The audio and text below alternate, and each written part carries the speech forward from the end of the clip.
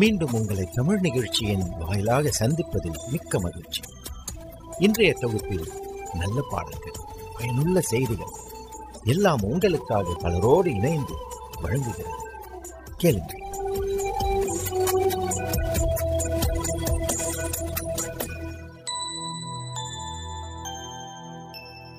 Lord, you're my strength, you're my reason, you're my breath, the beginning and the end, you'll always be my friend. Lord, you're my strength, you're my reason, you're my breath, the beginning and the end, you'll always be my friend. அடிக்கலமானவரே, என் பலனுமானவரே, ஆபத்து காலத்தில் என் துணையும் மாணவரே, உன்னதமானவரே, என் உறைவிடமானவரே, உயிருள்ள நாளெல்லாம் என் உயர்ந்த அடைக்கலமே. கர்த்தரின் வார்த்தை, கர்த்தரின் வல்லமை, கர்த்தரின் வெற்றி எனக்குண்டு. அவரின் சுவாசம், அவரின் நேசம், அவரே எனக்கு all in all. கர்த்தரின் வார்த்தை, கர்த்தரின் வல்லமை, கர்த்தரின் வெற்றி எனக்குண்டு. அவரின் சுவாசம், அவரின் நேசம், அவரே எனக்கு all in all, all in all, எனக்கு all in all, all in all, Jesus is all in all.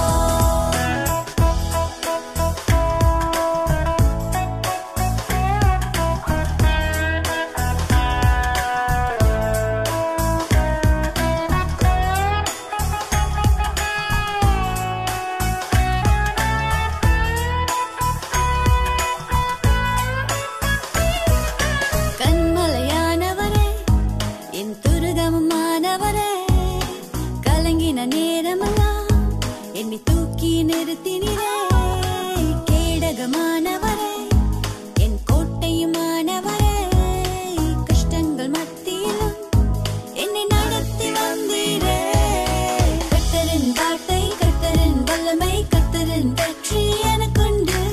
அவரின் சுவாசம், அவரின் நேசம், அவரே எனக்கு all in all. கர்த்தரின் வார்த்தை, கர்த்தரின் வல்லமை, கர்த்தரின் வெற்றி எனக்குண்டு. அவரின் சுவாசம், அவரின் நேசம், அவரே எனக்கு all in all, all in all, எனக்கு all in all, all in all, Jesus is all in all. பாவமான வாழ்க்கையில் இருந்து என்னை தூக்கினீர். சொந்து போன வேளையில் உம்பலத்தால் என்னை தாங்கினீர். பாவமான வாழ்க்கையில் இருந்து என்னை தூக்கினீர்.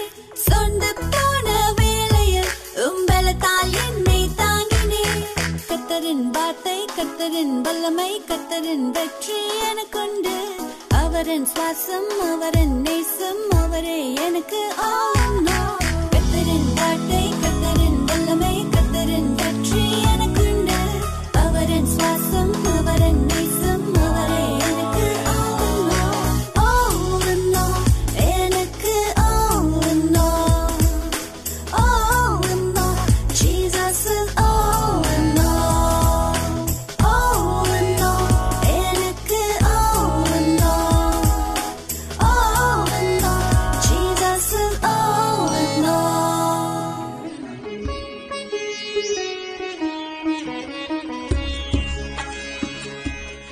கல்பனாவுக்கும் கனகராஜுக்கும் அது 25வது திருமண நாள். மாலை நேரத்திலே வீட்டின் அருகே இருந்த மிக பழம் பொருட்களை விற்கும் ஒரு கடைக்கு சென்றார்கள். இருவரது கண்களையும் கவர்ந்தது அந்த டீ கப். அதை ஆசையோடு கையில் எடுத்தாள் கல்பனா. உடனே அது அவளோடு பேச ஆரம்பித்தது. ஒரு காலத்திலே நான் வெறும் களிமண்ணாகத்தான் இருந்தேன். ஒரு நாள் நான் இருந்த இடத்திலிருந்து என்னை மண்வெட்டியால் வெட்டி ஒரு பெட்டியில் போட்டு என்னை ஒருவர் தன் வீட்டிற்கு எடுத்துச் சென்றார். என் மேல் தண்ணீர் ஊற்றி கால்களால் என்னை மீண்டும் மீண்டும் மிதித்தார்.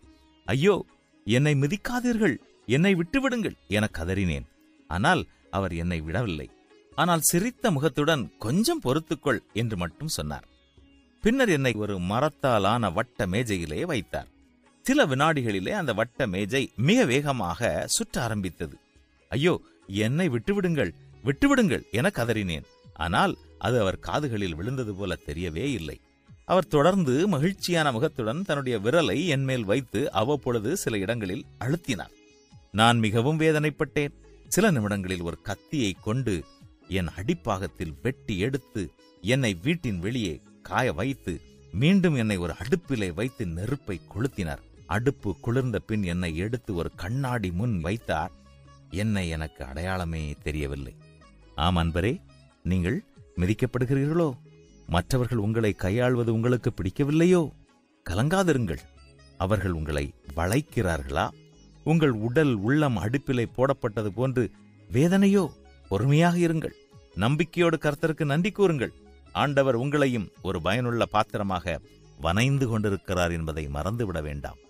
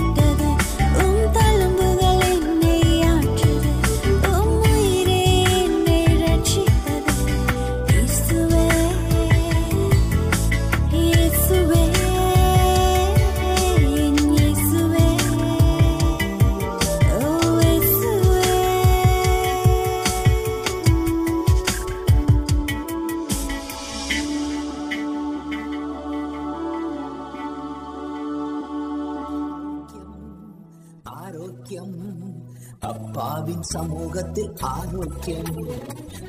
ஒவ்வொரு நாளும் நம்மை சுற்றிலும் பலதரப்பட்ட வியாதிகளினால் மக்கள் மடிகின்றார்கள். அப்படியானால் உங்களுடைய உடல் நலத்தை பேணி பாதுகாத்துக் கொள்ள வேண்டாமா? வணக்கம் நேயர்களே, இந்த வாரம் ஆரோக்கிய செய்தியில் போன வாரத்தின் தொடர்ச்சியாக குளிர்காலத்தில் ஏற்படும் பொதுவான பிரச்சனைகள், தலைவலி, மூக்கடைப்பு, சளி, இருமல், தொண்டை கரகரப்பு ஏற்பட்டால் என்ன செய்யலாம் என்பதை பற்றி இந்த வாரம் கூறப்போகிறோம்.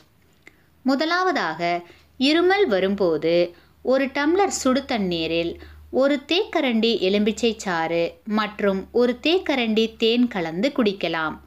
அல்லது 1 அல்லது 2 துளிகள் ஆரிகனோ எண்ணெய் எடுத்து ஒரு தேக்கரண்டி தண்ணீரில் நன்கு கலந்து நாக்குக்கு அடியில் கொஞ்ச நேரம் வைத்துவிட்டு கீழே துப்பிவிடவும். இரண்டாவதாக, தலைவலி வரும்போது ஆரிகனோ எண்ணெய் மற்றும் ஆலிவ் எண்ணெய் இவை இரண்டையும் சம அளவில் எடுத்துக்கொண்டு நெற்றியில் தேய்க்கலாம். இந்த கலவையை மூக்கடைப்பிற்கும் பயன்படுத்தலாம்.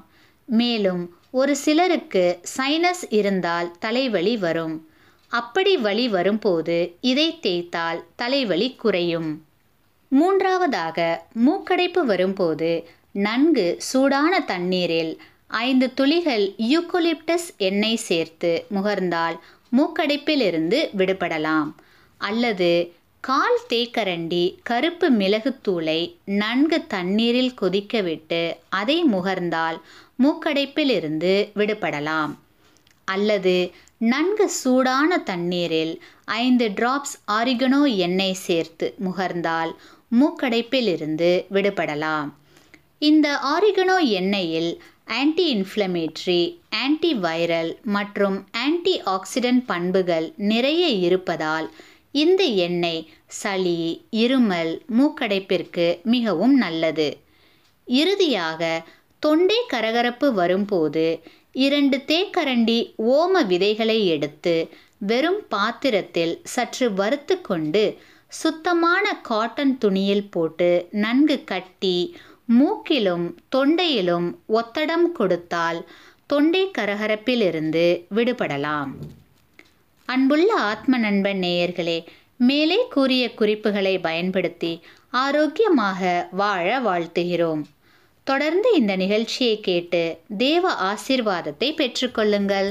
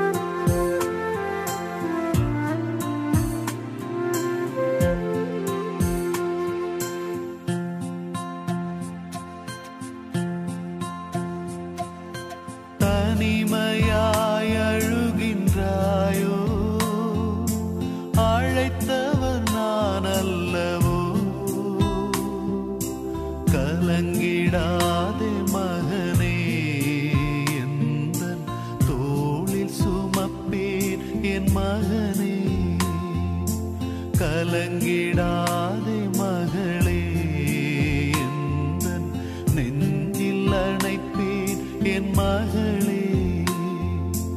தனிமையாய் அழுகின்றாயோ?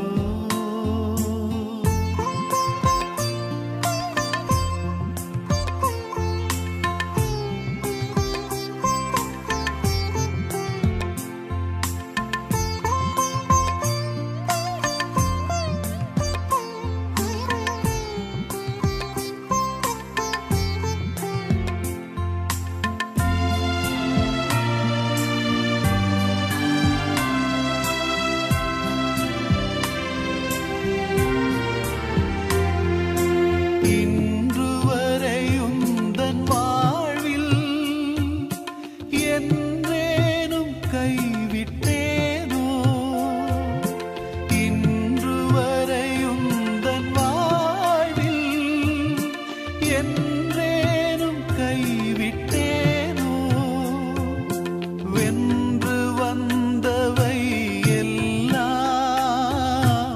என்னாலே என்று உணர்வாய் பின் வாழ்வை திரும்பி பார்த்தாய் என் அன்பை நன்கு அறிவாய் பின் வாழ்வை திரும்பி பார்த்தாய் என் அன்பை நன்கு அறிவாய் கலங்கிடாதே மகனே எந்தன் தோளில் சுமப்பேன் என் மகனே கலங்கிடாதே மகளே எந்தன் நெஞ்சில் அணைப்பேன் என் மகளே தனிமையாய் அழுகின்றாயோ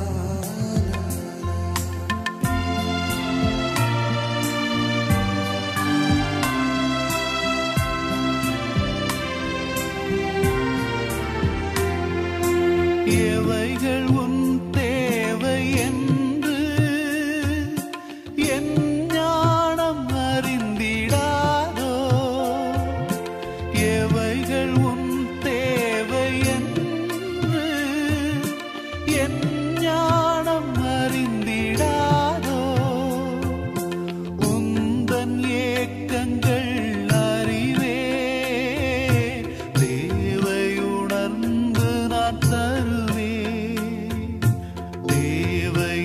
தேவையில்லாததை உன்னின்று அகற்றும் போது தேவையில்லாததை உன்னின்று அகற்றும் போது கலங்கிடாதே மகனே எந்தன் தோளில் சுமப்பே என் மகனே கலங்கிடாதே மகளே எந்தன் நெஞ்சில் அணைப்பேன் என் மகளே தனிமையாய் அழுகின்றாயோ அழைத்தவர் நான் அல்லவோ கலங்கிடாதே மகனே எந்தன் தோளில் சுமப்பேன் என் மகனே கலங்கிடாதே மகளே எந்தன் நெஞ்சில் அணைப்பேன் என் மகளே.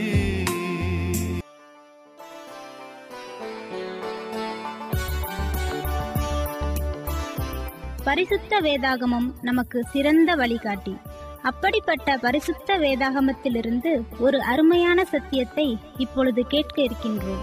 கிறிஸ்துவுக்குள் அன்பான தேவ ஜனமே, உங்கள் யாவரையும் அன்புடன் வாழ்த்துகிறோம். இந்த நாளின் தேவ தியானமாக தெரிந்து கொண்ட தலைப்பு, ஒருவன் துன்பப்பட்டால், இஃப் ஒன் சஃபர்ஸ். வேதாமத்தில் இருந்து எடுக்கப்பட்ட தலைப்பு தான் இந்த தலைப்பு, ஒருவன் துன்பப்பட்டால். எங்கு இருக்கிறது என்று நீங்கள் யோசித்து கொண்டே இருங்கள். ஒரு கதை ஒன்றை உங்களோடு நான் பகிர்ந்து கொள்கிறேன். ஒரு கட்டிட தொழிலாளி உயரமான ஒரு கட்டிடத்தில் நுணுக்கமான பல வேலைகளை அவர் செய்து கொண்டே இருந்தார். அப்படி செய்யும் பொழுது அவர் கீழே இருந்து ஒரு நபரை அழைத்து ஒரு பொருளை கொண்டு வர மேலே கொண்டு வர சொல்ல வேண்டும். அங்கே அவர் மேலேருந்து கீழே பார்க்குறார். கீழே யாராவது இருப்பாங்களா அப்படின்னு தேடி தேடி பார்க்குறாரு.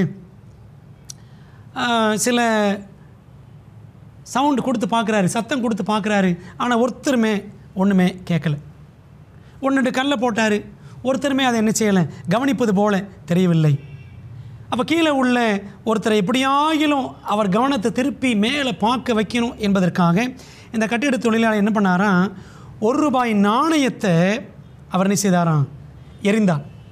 எறிந்த உடனே ஒருத்தர் அந்த காசு எடுத்தார், அப்படி இப்படி சுற்றி சுற்றி பார்த்தாரு. பார்த்துட்டு அவர் போயிட்டார், பையில் போட்டு போயிட்டார். அப்புறம் என்ன பண்ணாராம், சின்ன சின்ன கல்லாம் எடுத்து போட்டு பார்த்தாரு, யாருமே ஒன்றும் திருமண மாதிரி தெரியல. இப்போ என்ன செஞ்சாராம், கொஞ்சம் பெரிய கல் எடுத்தார். பெரிய கல்லாம் மண்டை உடையிற மாதிரி கல் கிடையாது, கொஞ்சம் பெரிய அளவில். அந்த கல்லை எடுத்து இன்னொரு நபர் மீது போட்ட உடனே அவர் தலையில் விழுந்துச்சு. அவர் அப்படின்னு சொல்லிட்டு அண்ணாந்து பார்த்தார்.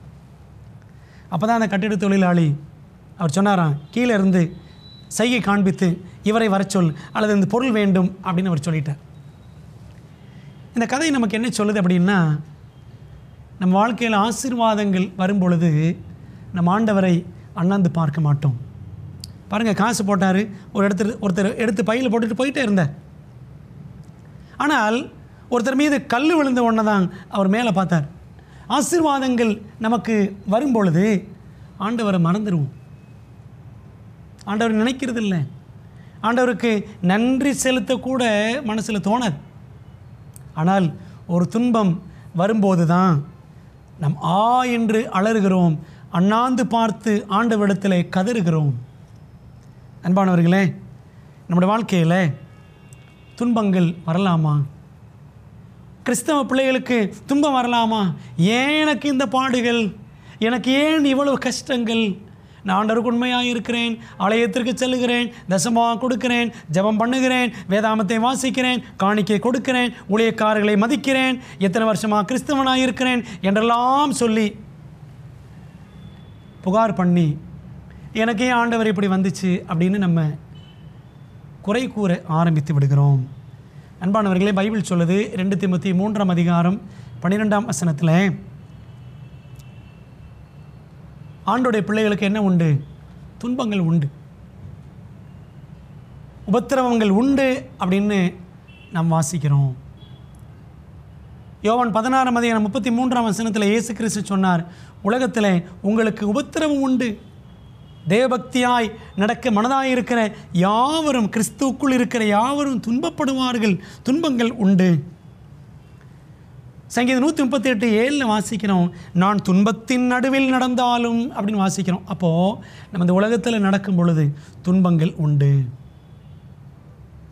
அப்போஸ்தலர் 14:22 வாசிக்கிறோம், நம்ம அநேக உபத்திரவங்கள் வழியாய் தேவனுடைய ராஜ்யத்தில் பிரவேசிக்க வேண்டும் என்று பவுலும் பர்னபாவும் சொன்னதாக வேதாகமம் நமக்கு சொல்லுகிறது. ஆக கிறிஸ்தவ வாழ்க்கை என்றால் துன்பங்கள் இருக்கும். ஒருவேளை வியாதிகளாக இருக்கலாம், பணப்பிரச்சனைகளாக இருக்கலாம், மனப்பிரச்சனைகளாக இருக்கலாம், ஒன்றுமே இல்லை என்ற நிலை உங்களுக்கு இருக்கலாம், நம்பினோர் உங்களை நட்டாற்றில் விட்டு சென்றிருக்கலாம், நீங்கள் நேசித்தவர்கள் உங்களுக்கு துரோகம் பண்ணியிருக்கலாம், ஏன் உங்களோடு கூட இருக்கிற உங்கள் மனைவியோ அல்லது கணவனோ, உங்கள் பிள்ளைகளோ கூட, உங்கள் பெற்றோரோ கூட உங்களை கைவிட்டிருக்கலாம். அன்பானவர்களே, துன்பங்கள் ஏதாகிலும் ஒரு விதத்தில் தேவனுடைய பிள்ளைகளுக்கு வரும்.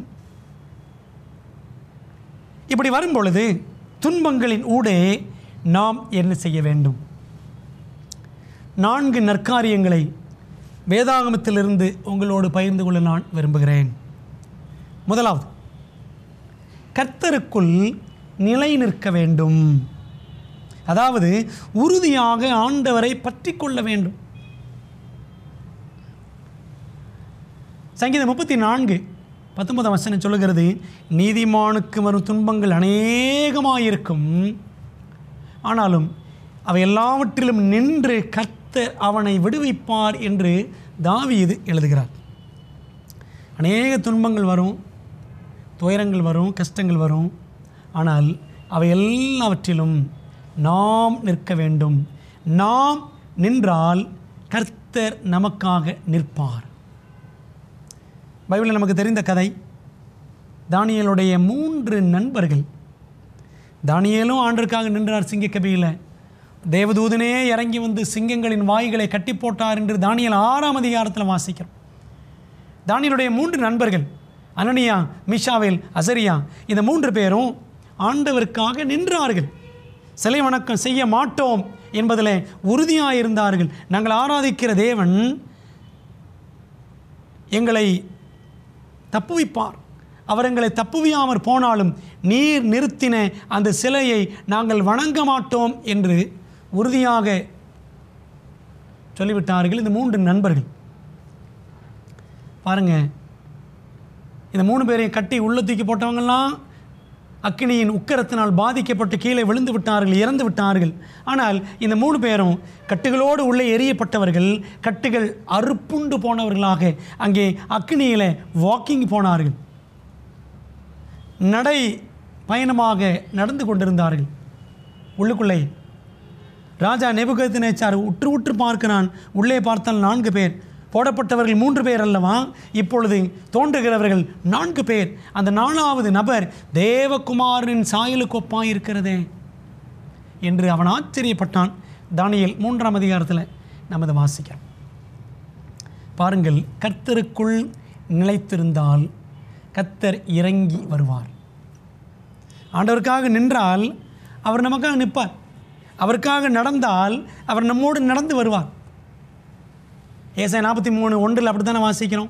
முதல் 2 வசனங்கள் சொல்லுகிறது, நீ அக்கினியில் நடக்கும் போதும் நீ வேகாதிருப்பாய், நீ ஆற்றை கடக்கும் போதும் மூழ்காதிருப்பாய், நான் உன் கூட இருப்பேன், உன்னை கைவிட மாட்டேன், உன்னை நான் மறப்பதில்லை அப்படிலாம் ஆண்டு சொல்லியிருக்கிறாரே. அன்பான தேவனுடைய பிள்ளைகளே, நம்முடைய வாழ்க்கையில் அக்கினி போன்ற பிரச்சனைகள் வரும்பொழுது, ஆற்று வெள்ளம் போல சோதனைகள் உபத்திரவங்கள் வரும்பொழுது அப்படியே மூழ்கி போய் விடுகிறோம், சோர்வில் அமிழ்ந்து போய் விடுகிறோம். அன்பான தேவ ஜனமே, ஏசாயா 26:3 வசனம் சொல்லுது, மை உறுதியாய் பற்றி கொண்ட மனதை உடையவன் உண்மையே நம்பியிருக்கிறபடியால் நீர் அவனை பூரண சமாதானத்துடன் காத்து கொள்ளுவீர். ஆண்டவர் உறுதியாக பற்றி கொள்கிறோமா? ஆண்டவர் உறுதியாக பற்றி கொண்டிருப்போம் என்று சொன்னால், நான் சொன்னேனே சில புலம்பல் பாடல்கள் எல்லாம் புலம்பவே மாட்டோம். சம்பளம் பத்தலையே, எனக்கு காசு இல்லையே என்று குறுக்கு வழிகள் எல்லாம் தேட மாட்டோம். துன்பங்கள் வரும்பொழுது கர்த்தருக்குள் நிலைத்து நிற்க வேண்டும். ஆண்டவரை உறுதியாக பற்றி கொள்ள வேண்டும். அந்த உறுதியாக பற்றி கொள்கிற விசுவாசம் நம்ம எல்லாருக்கும் தேவை. பெற்றோர்கள் உறுதியாக இருந்தால் தான் பிள்ளைகள் விசுவாசத்தில் உறுதியாக வளருவார்கள். இன்றைக்கி நாமே பல நேரங்களில் அல்லாடி தள்ளாடி விசுவாசத்தில் நொந்து நூலாகி நன்மாதிரிகளாக முன்மாதிரிகளாக இல்லாமல் ஒரு மாதிரிகளாக நாம் மாறிவிடுகிறோம். அன்பானவர்களே, துன்பங்கள் வரும் கர்த்தருடைய பிள்ளைகளுக்கு முதலாவது கற்றுக்கொள்கிற பாடம் என்னவென்றால், கர்த்தருக்குள் நிலைத்து நிற்க வேண்டும். உறுதியாய் பற்றி கொண்ட மனதை உடையவன். அப்படிப்பட்ட உறுதி உள்ள மனம் உன்னதராகிய தேவனுக்குள் நாம் பெற்றிருக்க வேண்டும். 2வது, துன்பங்கள் வரும்பொழுது நாம் செய்ய வேண்டிய 2வது நற்காரியம் என்னவென்றால், கர்த்தருக்குள் களிகூற வேண்டும். 2 கொரிந்தியர் 7ஆம் அதிகாரம் 4ஆம் வசனத்தை பாருங்கள். மிகுந்த தைரியத்தோடு உங்களுடன் பேசுகிறேன், உங்களை குறித்து மிகவும் மேன்மை பாராட்டுகிறேன், ஆறுதலால் நிறைந்திருக்கிறேன், எங்களுக்கு உண்டான சகல உபத்திரவத்திலேயும் பரிபூரண சந்தோஷமாயிருக்கிறேன். பார்த்தீர்களா, பவுல் சொல்கிறாரு, பவுல் போல ஊழியத்தில் அவ்வளவு கஷ்டங்கள் பாடுகள் பட்டவர்கள் யாராவது இருக்கிறார்களா? 2 கொரிந்தியர் 11ஆம் அதிகாரம் முழுசும் படித்து பாருங்கள். அவர் பட்ட பாடுகள் உபத்திரவங்கள் துன்பங்கள் எல்லாம் சொல்லுவார். அன்பானவர்களே, அவர் சொல்கிறாரு, எங்களுக்கு உண்டான சகல உபத்திரவத்திலேயும் பரிபூரண சந்தோஷமாயிருக்கிறேன். Perfectly I am joyful amid all troubles and sufferings for Christ. எவ்வளோ அருமையான ஒரு வாக்கியம் பார்த்தீங்களா? நம்மளால் சொல்ல முடியுமா? ஊழியத்தில் அப்படி அவர் சொல்கிறார். இன்றைக்கி நம்ம என்ன ஊழியம் செய்கிறோம்? வீட்டில் நம்ம வரக்கூடிய உபத்திரம் என்ன? அரிசி இல்லை, பருப்பு இல்லை, அது இல்லை, காசு இல்லை, உறவுகள் மத்தியில் சண்டை சச்சரவு, இப்படி தான். இந்த உபத்திரவங்கள் மத்தியிலேயே நம்ம ஆண்டவருக்குள்ளே ரம்மியமாக சந்தோஷமாக இருக்க முடியலையே. ஆனால் பவுல் சொல்கிறாரு, சகல உபத்திரவத்திலேயும் பரிபூர்ண சந்தோஷமாய் இருக்கிறேன். அதே 2 கொரிந்தியர் 12ஆம் அதிகாரம் 9ஆம் வசனத்தை பாருங்கள். என் பலவீனங்களை குறித்து நான் மிகவும் சந்தோஷமாய் மேன்மை பாராட்டுவேன். பலவீனங்கள் மத்தியில், துன்பங்கள் துயரங்கள் மத்தியில் சந்தோஷமாக மேன்மை பாராட்டும். மற்றவங்களை ஆண்டுடைய பிள்ளைங்க போய் அவங்கள தேற்றணும். நமக்கு பலவீனம் இருந்தாலும் மற்றவர்களை போய் தேற்ற வேண்டும், ஆற்ற வேண்டும், பலப்படுத்த வேண்டும், ஊக்கப்படுத்த வேண்டும். இதுதான் ஆண்டு பிள்ளைகளுக்கு இருக்கிற ஊழியம். நம்ம யாராவது வந்து பார்க்க மாட்டாங்களா? நமக்கு யாராவது ஜோம் பண்ண மாட்டாங்களா? இந்த பாஸ்ட் வரமாட்டேங்கிறாரு, இவர் எதுக்கு ஊழியக்காராக இருக்கிறாரு, இவர் ஏன் இத்தனை வருஷம் இந்த சபையில் இருக்கிறாரு, அப்படியெல்லாம் நம்ம புலம்ப ஆரம்பிச்சிடுறோம். ஆண்டுடைய பிள்ளைகள் நாம் போய் மற்றவங்களை தேடி பார்த்து அவங்களுக்கு ஆறுதல் தைரியம் சொல்லணும். ஆண்டுடைய பிள்ளைகள் நம்மையே இன்னும் 4 பேர் வந்து பார்க்கணும் எதிர்பார்த்துட்ருக்குறோம். அன்பானவர்களே, அதற்கு இது காலம் அல்ல. நாம் போகணும். நமக்கு பலவீனங்கள் இருந்தாலும், கஷ்டங்கள் இருந்தாலும், துன்பங்கள் இருந்தாலும், அதன் மத்தியிலும் நாம் போய் மற்றவர்களை சந்தித்து திடப்படுத்த வேண்டியவர்களை திடப்படுத்தி, பலப்படுத்த வேண்டியவர்களை ஊக்கப்படுத்த வேண்டியவர்களை பலப்படுத்தி ஊக்கப்படுத்தி செய்கிற ஊழியத்தை நாம் தொடர்ந்து செய்ய வேண்டும். ஒரு பழமொழி சொல்லுவாங்க, துன்பம் வரும்போது சிரிங்க அப்படின்வாங்க. துன்பம் வரும்போது சிரிங்க என்று சொல்லி வச்சான் வள்ளுவன் சரிங்க அப்படின்வாங்க. இதைத்தான் திருக்குறளில் இடுக்கன் வருங்கால் நகுக அப்படின்னு வாசிக்கிறோம். இந்த பழமொழி எல்லாம் திருவள்ளுவர் எழுதின இந்த வார்த்தைகள் எல்லாம் பைபிளிலிருந்து வந்துச்சு. அதான் சொன்னேனே, துன்பம் வரும்போது சிரிங்க, துன்பப்பட்டால் சந்தோஷப்படணும், பைபிள் சொல்லி வச்சிருக்கிறார் பவுல். அன்பானவர்களே, கர்த்தருக்குள்ளாக துன்பத்தின் மத்தியில் களிகூற வேண்டும். 10ஆம் வசனம் சொல்லுது பாருங்கள், 2 Corinthians 12:10, அந்தப்படி நான் பலவீனமாயிருக்கும் போதே பலமுள்ளவனாயிருக்கிறேன். ஆகையால் கிறிஸ்துவ நிமித்தம் எனக்கு வரும் பலவீனங்களிலும் நிந்தைகளிலும் நெருக்கங்களிலும் துன்பங்களிலும் இடுக்கண்களிலும் நான் பிரியப்படுகிறேன். துன்பங்கள் துயரங்கள் மத்தியில் நம்ம மேன்மை பாராட்டி ஆண்டவருக்கு நன்றி செலுத்தணுமா, ஆண்டவர் மையப்படுத்தணும். பிலிப்பியர் 4:4 பவுல் சொல்கிறாரு, கர்த்தருக்குள் சந்தோஷமாயிருங்கள், எப்பொழுதும் சந்தோஷமாயிருங்கள் என்று மறுபடியும் உங்களுக்கு சொல்லுகிறேன். ஜெயிலிருந்து எழுதுகிறார், பிலிப்பி பட்டணத்து சிறைச்சாலையிலிருந்து அவர் எழுதுகிறாரு, கர்த்தருக்குள்ளே சந்தோஷமாக இருங்க. ஜெயிலுக்குள்ளே கர்த்தருக்குள்ளே சந்தோஷமாக இருக்க முடியுமா? ஒரு குற்றமும் செய்யலை, கர்த்தருக்குள்ளே சந்தோஷமாக இருந்தார். அன்பான தேவ பிள்ளைகளே, அப்படிப்பட்ட ஒரு விசுவாசம் இன்றைக்கு நமக்கு தேவை. துன்பங்கள் வந்தால் கர்த்தருக்குள்ளாக களி கூற வேண்டும். பில்லி கிரஹாம் என்ற ஊழியக்காரர் இந்தியாவுக்கு வந்திருந்த காலகட்டத்தில் இது நடந்து கிட்டத்தட்ட ஆகிவிட்டது, 60-65 ஆண்டுகள் ஆகிவிட்டது என்று வைத்துக் கொள்ளுங்கள். திருநெல்வேலியில் ஏமி கார்மைக்கேல் என்ற ஒரு அம்மையார் ஊழியம் செய்கிறதுக்காக அயர்லாந்து நாட்டிலிருந்து இந்தியாவுக்கு வந்தாங்க. கல்யாணமே பண்ணிக்கல. அந்த காலத்தில் இந்தியாவில் இருந்த ஏழை பெண்கள், சிறுமிகள் இவங்களெல்லாம் காப்பாற்றி டோனாவூர் ஐக்கியத்தில், டோனாவூர் ஃபெல்லோஷிப் அப்படின்னு சொல்லுவாங்க, அங்கே வச்சு இந்த அம்மா இந்த பெண்களெல்லாம் பராமரித்தார்கள், சிறுமிகள் எல்லாரையும் வளர்த்தார்கள். அவங்க ஊழியம் செஞ்சுக்கிட்டு இருக்கிற அந்த காலகட்டத்தில் அந்த டோனாவூர் ஐக்கியத்திற்குள்ளே, அந்த ஊழிய ஸ்தலத்துக்குள்ளே ஒரு மருத்துவமனை கட்டுறதுக்காக அஸ்திபாரம் தோண்டினாங்க.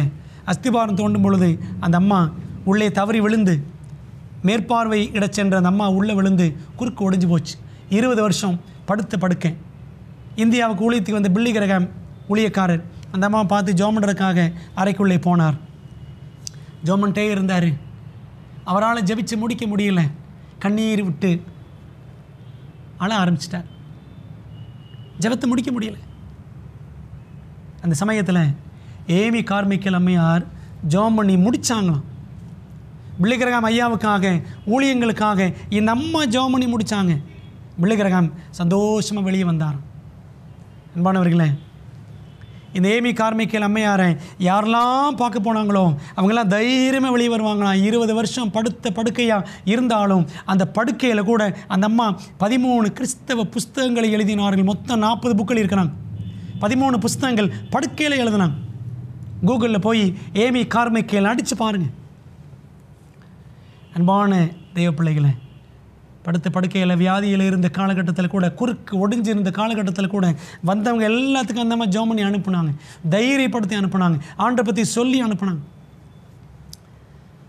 துன்பம் வரும்பொழுது கர்த்தருக்குள்ளாக களி கூற வேண்டும். அந்த மனநிலையை தேவன் நமக்கு தர வேண்டும் என்று நம்ம ஆண்டவரிடத்தில் ஜெபிக்க வேண்டும். 3வது பாடம் என்னவென்றால், ஒருவன் துன்பப்பட்டால், கண்டுபிடிச்சிங்களா வசனம் எங்கே இருக்குது? யாக்கோபு 5ஆம் அதிகாரம் 13ஆம் வசனத்தில் வாசிக்கிறோம், ஒருவன் துன்பப்பட்டால் ஜெபம் பண்ண கடவன். துன்பத்தின் போது நமக்காக மற்றவர்கள் ஜெபிக்க வேண்டும் என்று நினைக்கிறோம். ஆனால் நாம் ஜெபிக்கிறோமா?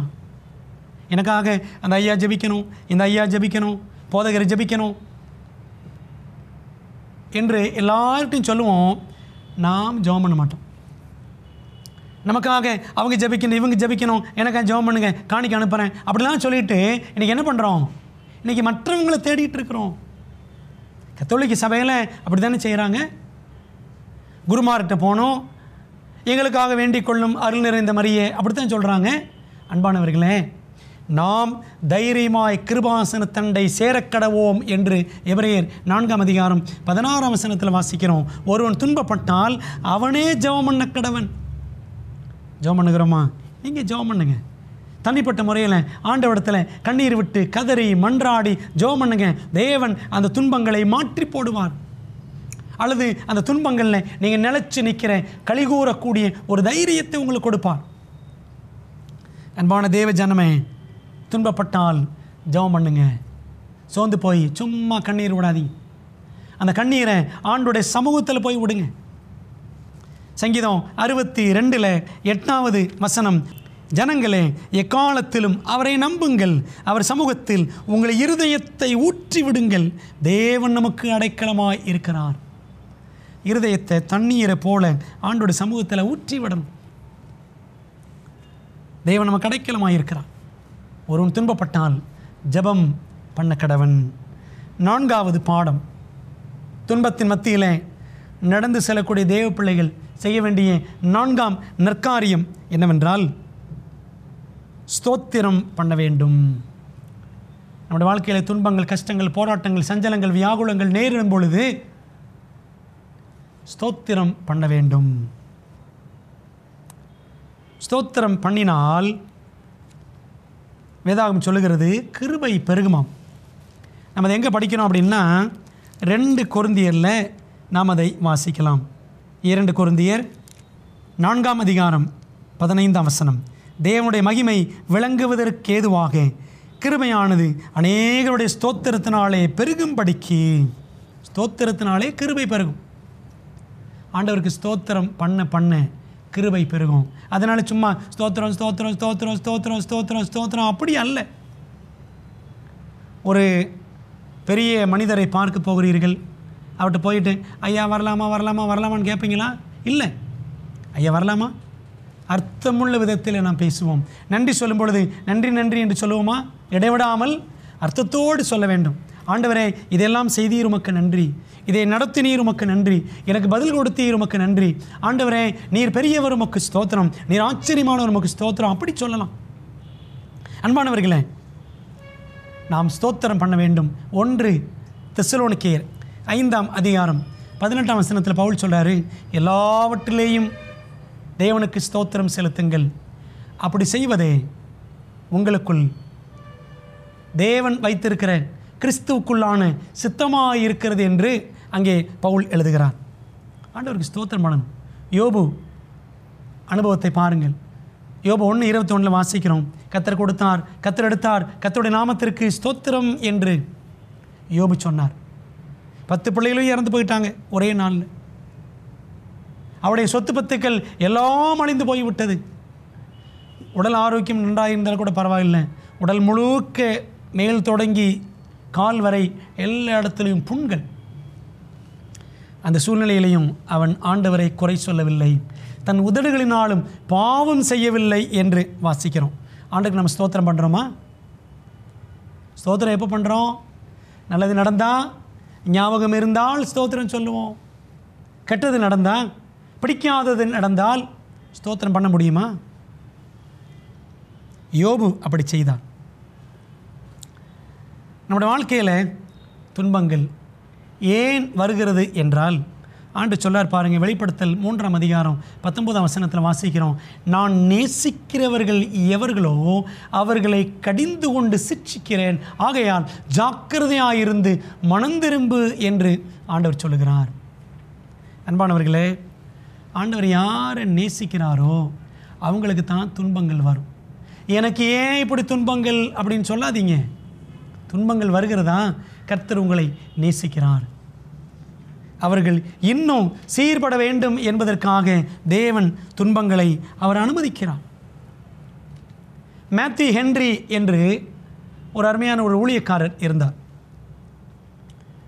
முழு வேதாகமத்துக்கும் விளக்கம் எழுதியிருக்கிற ஒரு அருமையான ஒரு ஊழியக்காரர். Whole commentary of Matthew Henry அப்படின்னு சொல்லிட்டு கூகுளில் போட்டு பாருங்கள், அந்த கமெண்ட்ரி வரும். அருமையான ஒரு வேத அறிஞர்.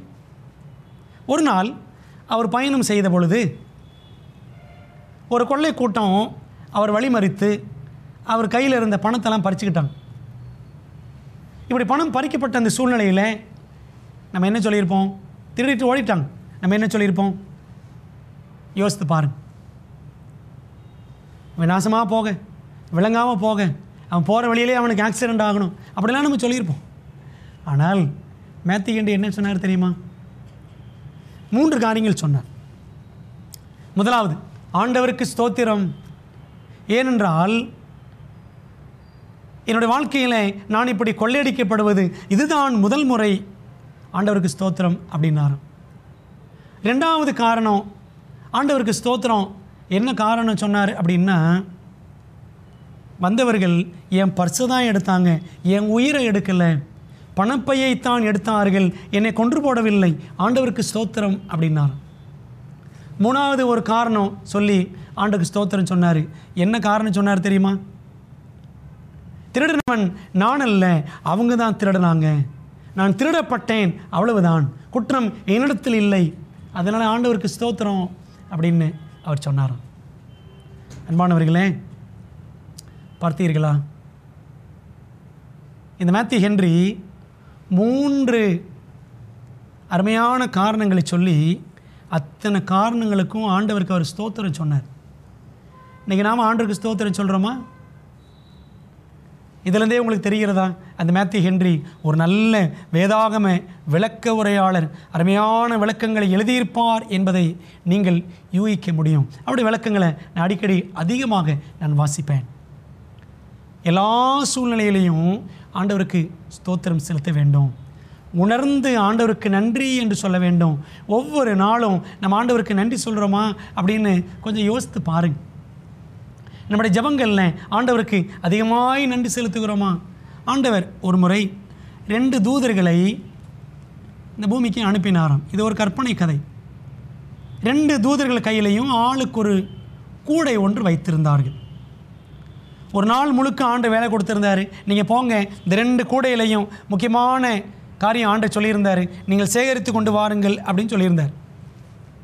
2 பேரும் போனாங்க. வீடு வீடாக போய் எல்லாவற்றையும் கலெக்ட் பண்ணிட்டு வந்தாங்க, சேகரித்து கொண்டு வந்தார்கள். பரலோகத்து போனாங்க. ஆண்டவர் பார்த்தார், 2 கூடைகளையும் பரிசோதித்தார். ஒரு கூடையில் நிறைய குறிப்புகள் கிடந்தன. அந்த கூடை என்ன கூடைன்னா விண்ணப்ப கூடை. அந்த கூடையில் ஏராளமான விண்ணப்பங்கள். மாப்பிள்ளை வேணும், பெண் வேணும், பணம் வேணும், பதவி உயர்வு வேணும், வெளிநாட்டுக்கு போகணும், நர்ஸு பெண்ணு கிடைக்கணும், ஏராளமான விண்ணப்பங்கள். வீடு கட்டணும், கடன் அடையணும், சொல்லிக்கிட்டே போகலாம். அப்படியே குமிஞ்சு கடந்துச்சான் கூடைக்குள்ளே.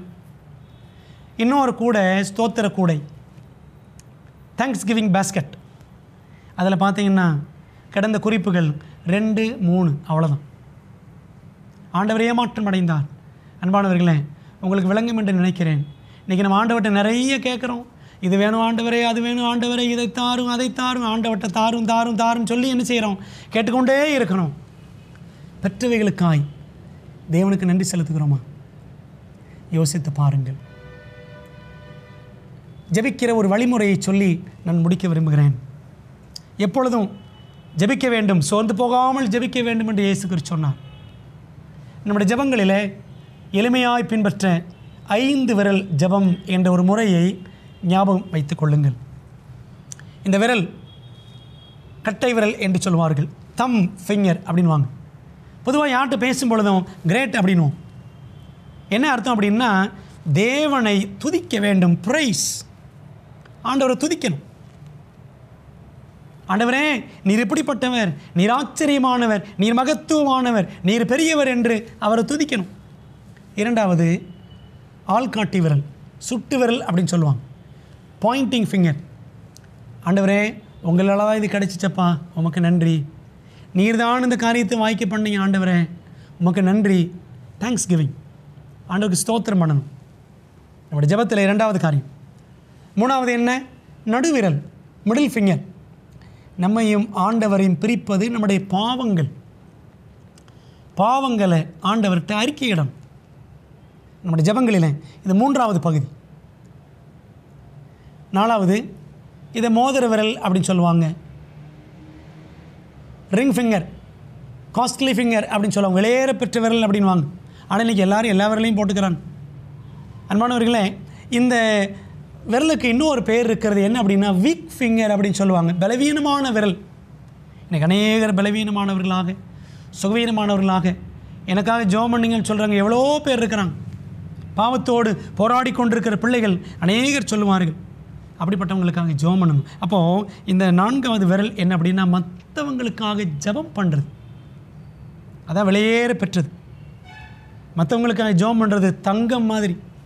ஜெபிக்கணும். ஜெபம் பண்ணுறீங்களா? இப்படி தான் கையை வச்சு ஜெபம் பண்ணுவோம். இப்படி ஜெபிக்கும் பொழுது முதல்ல பாருங்கள், துதி தான் வரணும். ரெண்டாவது ஸ்தோத்திரம், பாவரிக்கை, மற்றவர்களுக்காக ஜெபித்தல். கடைசியில் தான் சுண்டு விரல், லிட்டில் ஃபிங்கர். கடைசியில் தான் நமக்காக ஜெபிக்கணும். நம்ம என்ன பண்ணுறோம்? இந்த முறையை அப்படியே திருப்பிக்கிறோம். முதல்ல நமக்கு தான் ஜெபம் பண்ணுறோம். எவ்வளோ சுயநலமாக இருக்கிறோம். ஆண்டவருக்கு ஸ்தோத்திரம் பண்ணுறதே கிடையாது. அன்பானவர்களே, ஜெப வாழ்க்கையை மாற்றி அமைங்க. ஏசப்பா சொன்னாங்க, நீங்கள் 1 மணி நேரமாவது என்னோடு கூட விழித்திருக்கக்கூடாதா என்று மத்தேயு 26ஆம் அதிகாரம் 40-41 வசனங்களில் ஆண்டவர் சொன்னார். 1 மணி நேரமாவது, அதான் குறைந்தபட்சம் ஆண்டவரிடத்தில் ஜெபிக்கணும். நம்முடைய ஜெபங்களில் ஆண்டவருக்கு ஸ்தோத்திரம் செலுத்த வேண்டும். 4 காரியங்கள் மீண்டும் நினைப்பூட்டுகிறேன். துன்பங்கள் நமக்கு நேரிடும். அப்படி நேரிட்டால் செய்ய வேண்டிய 4 காரியங்கள். 1, கர்த்தருக்குள்ளாக நிலைத்திருங்கள், உறுதியாய் ஆண்டவரை பற்றி கொள்ளுங்கள். 2வது, கர்த்தருக்குள் களி கூறுங்கள், துன்பம் வந்தால் கர்த்தருக்குள் சந்தோஷப்படுங்கள்.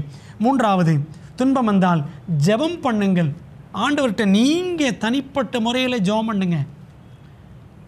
4வது, ஆண்டவருக்கு ஸ்தோத்திரம் பண்ணுங்கள். ஸ்தோத்திரம் பண்ணினாள் கிருபை பெருகும் என்று நமக்கு வேதம் சொல்லுகிறது. அன்பான தேவனுடைய பிள்ளைகளே, ஆண்டவர் இயேசு கிறிஸ்து எவ்வளோ துன்பங்களை சந்தித்தார். இன்றைக்கு நாம் சந்தித்து தான் ஆக வேண்டும். லூக்கா 23 நாம் வாசிக்கிறோம், பச்சை மரத்துக்கு இவைகளை செய்தார்களானால் பட்ட மரத்துக்கு என்ன செய்ய மாட்டார்கள்? ஆண்டவர் இயேசு கிறிஸ்து பச்சை மரம், அவருக்கே அத்தனை பாடுகள். நம்மளாரும் பட்ட மரம், எவ்வளோ பாடுகள் வரும். அன்பானவர்களே, ஆண்டவருடைய வருகை ரொம்ப சீக்கிரம். ஆண்டவர் இயேசு கிறிஸ்து வெகு சீக்கிரமாய் அவர் பகிரங்கமாய் வரப்போகிறார். அவருடைய வருகையில் நம்ம ஆயத்தமாக இருக்கணும். அவருடைய வருகைக்கு முன்பாக உபத்திரவங்கள் உண்டு, பாடுகள் உண்டு. அதுக்கு பிறகு தான் அவருடைய 2ஆம் வருகை நடக்கும். இந்த பாடுகளின் காலங்களை, உபத்திரவ காலங்களை கடந்து செல்ல நம்ம ஆயத்தப்பட வேண்டும். நீங்கள் உலகத்தில் இருக்கிற சின்ன சின்ன விஷயங்கள், பணம், பொருள், இந்த மாதிரி காரியங்கள் நிமித்தம் வரக்கூடிய பாடுகளை நம்ம பெருசு நினச்சிட்ருக்கிறோம். அப்படி அல்ல. அன்பான தேவனுடைய பிள்ளைகளை, சத்தியத்திற்காக நம் பாடுகள், துன்பங்களை அனுபவிக்க வேண்டும். நாம் பாலிகார்ப் குறித்து படித்தோமே. பாலிகார்ப் ஆண்டவருக்காக உயிரோடு எரிக்கப்படவும் ஆயத்தமானார். அதுதான் உபத்திரவம், அதுதான் இரத்த சாட்சியாக ஆண்டவருக்காக படக்கூடிய ஒரு பாடு. அதுக்கு நம்ம ஆயத்தமாகிறோமா? துன்பங்கள் வரும். சத்தியத்து நிமித்தம் ஏராளமான போராட்டங்கள் வரப்போகிற காலத்தில் இருக்கிறோம். அன்பானவர்களே, தேவனுக்கு ஒப்பு கொடுத்து உண்மையாக இருக்க தீர்மானிப்போம். துன்பப்பட்டால், ஒருவன் துன்பப்பட்டால் இந்த தலைப்பை மனதில் வைத்துக் கொள்ளுங்கள். இந்த 4 காரியங்களை பின்பற்றுங்கள். ஆண்டவருக்கு சாட்சியாக வாழுங்கள். ஜெபம் செய்யலாமா? நல்ல ஆண்டவர், நம்முடைய நாமத்திற்கு ஸ்தோத்திரம். எங்கள் வாழ்க்கையிலே துன்பங்கள் உண்டு, போராட்டங்கள் உண்டு. ஆனாலும் நான் உலகத்தை ஜெயித்தேன் என்று சொன்னேன். எங்கள் ஜெய கிறிஸ்துவே, நாங்களும் ஜெய கிறிஸ்தவர்களாக விளங்க எங்களை ஒப்புக் கொடுக்குறோம். எங்களை ஆசீர்வதிங்க ஆண்டவரே. துன்பங்கள் வரும்பொழுது சாத்தானை குறித்தே பேசி பேசி அவன் இப்படி செய்கிறான் அப்படி செய்கிறான் என்று சொல்லி அவனை மையப்படுத்தாதபடி ஆண்டவரை பற்றி பிடித்து கொண்டு ஆண்டவரை சார்ந்து நின்று உம்மை மையப்படுத்த ஆண்டவரே ஜெயமுள்ள ஒரு வாழ்க்கை வாழ ஆண்டவர் எங்களை ஆசீர்வதிக்கும்படியாய் இயேசுவின் நாமத்தில் ஜெபிக்கிறோம். ஜெபங்கேலும் நல்ல பிதாவே, ஆமேன். நேயர்களே, கர்த்தர் உங்களை ஆசீர்வதித்து பலப்படுத்துவாராக. ஆமேன்.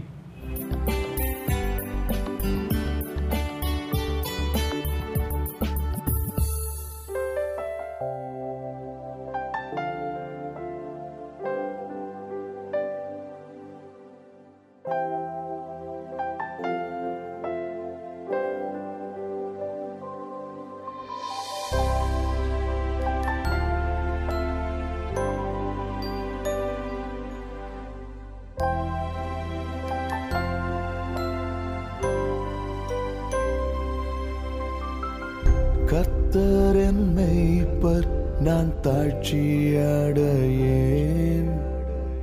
கர்த்தர் என் மேய்ப்பர், அது ஒன்று போதுமே. கர்த்தர் என் மேய்ப்பர், நான் தாழ்ச்சியடையேன். கர்த்தர் என் மேய்ப்பர், அது ஒன்று போதுமே. அவர் என்னை புல்லுள்ள இடங்களில் மேய்த்திடுவார். அமர்ந்த தண்ணீர் அண்டையில் கொண்டு சென்றிடுவார். அவர் எந்தன் ஆத்துமாவை என்றும் தேற்றிடுவார். நீதியின் பாதையில் என்னை நடத்திடுவார். கர்த்தர் என் மேய்ப்பர், நான் தாழ்ச்சியடையேன். கர்த்தர் என் மேய்ப்பர், அது ஒன்று போதுமே.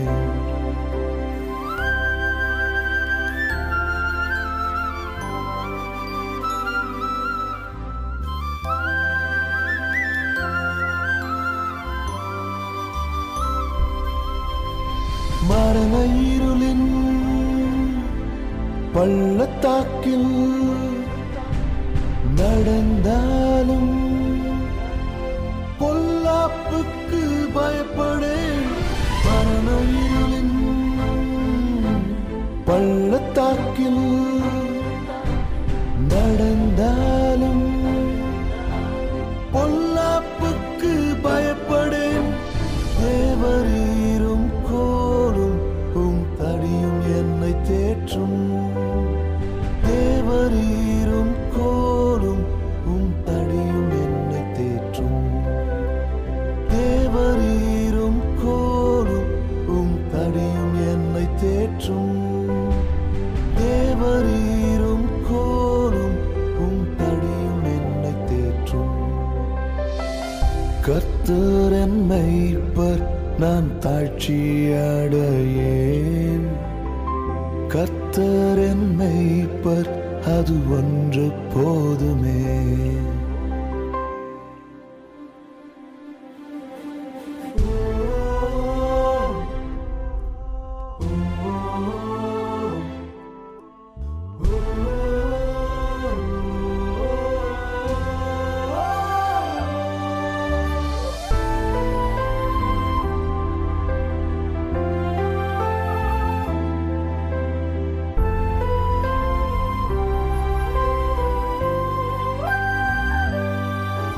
என் சத்துருவின்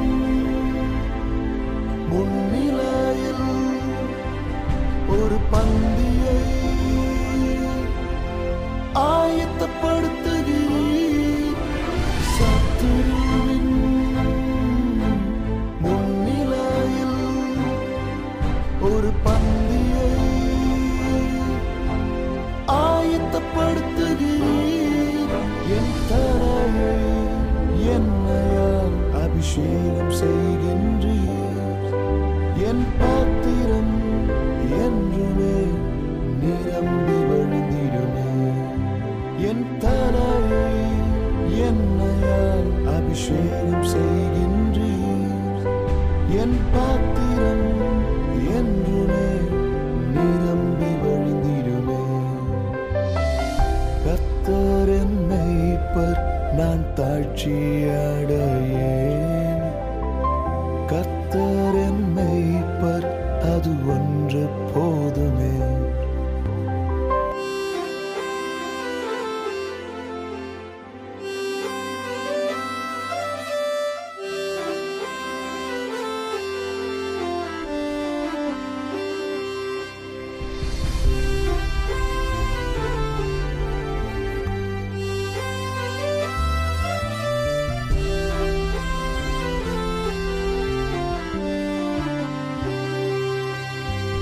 ஜீவனுள்ள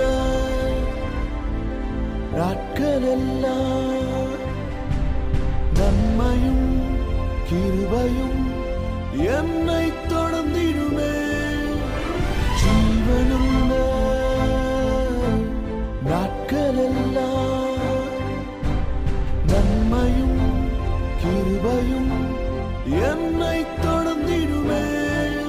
நானும் உடைய வீட்டிலே என்றும் நிலைத்திருப்பேன். நானும் உடைய வீட்டிலே என்றும் நிலைத்திருப்பேன். நானும் உடைய வீட்டிலே என்றும் நிலைத்திருப்பேன். நானும் உடைய வீட்டிலே என்றும் நிலைத்திருப்பேன். கர்த்தர் என் மேய்ப்பர், நான் தாழ்ச்சியடையேன். கர்த்தர் என் மேய்ப்பர், அது ஒன்று போதுமே. அவர் என்னை புல்லுள்ள இடங்களில் மேய்த்திடுவார். அமர்ந்த தண்ணீர் அண்டையில் கொண்டு சென்றிடுவார். அவர் எந்தன் ஆத்துமாவை என்றும் தேற்றிடுவார்.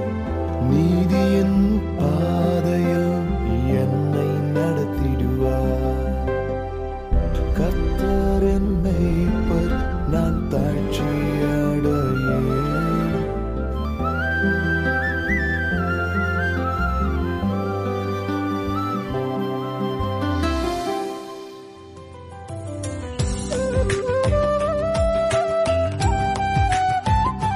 கர்த்தருடைய நாமத்துக்கு மகிமை உண்டாவதாக.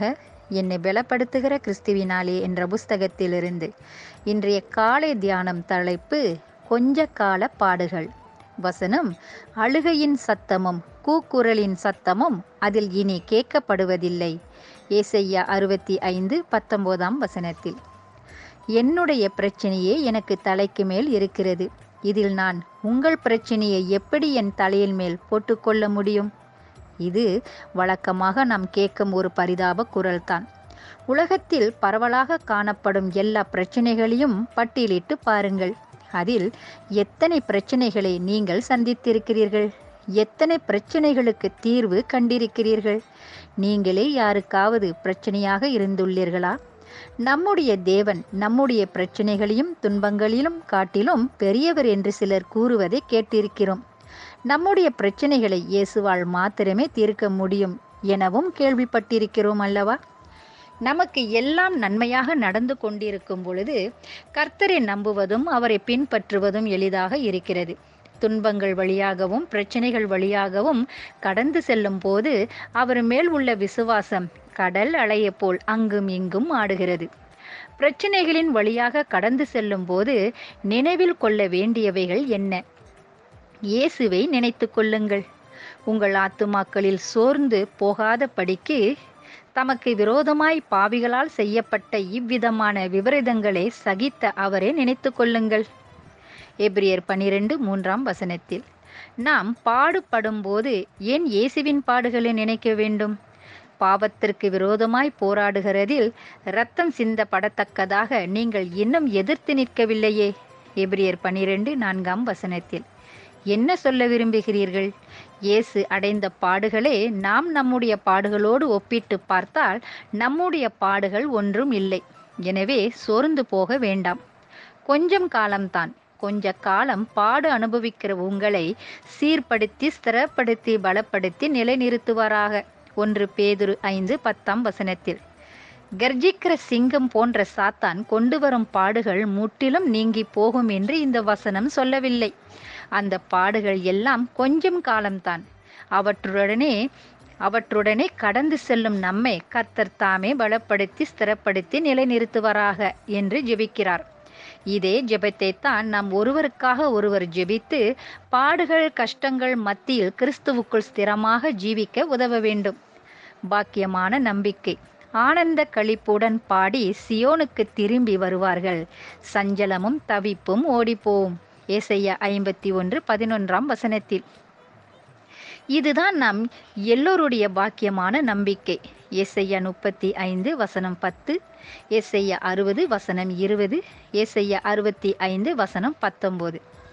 நாட்கள் வரும், அப்பொழுது சஞ்சலம் தவிப்பு எல்லாம் எங்கே போனது என்று தெரியாமல் ஓடிவிடும். அப்படிப்பட்ட ஒரு வார்த்தை அகராதியிலே இருக்காது என்றால் பார்த்து கொள்ளுங்களேன். எனவே உபத்திரவங்களுக்கு மத்தியில் பொறுமையோடு சியோன் நகரம் நோக்கி விசுவாசத்தில் முன்னேறுவோம். கர்த்தர் நித்தமும் உங்களை பலப்படுத்துவாராக. இன்றைய வாக்கு தத்தம், உன் துக்க நாட்கள் முடிந்து போம். ஏசாயா 60:20. ஆமேன்.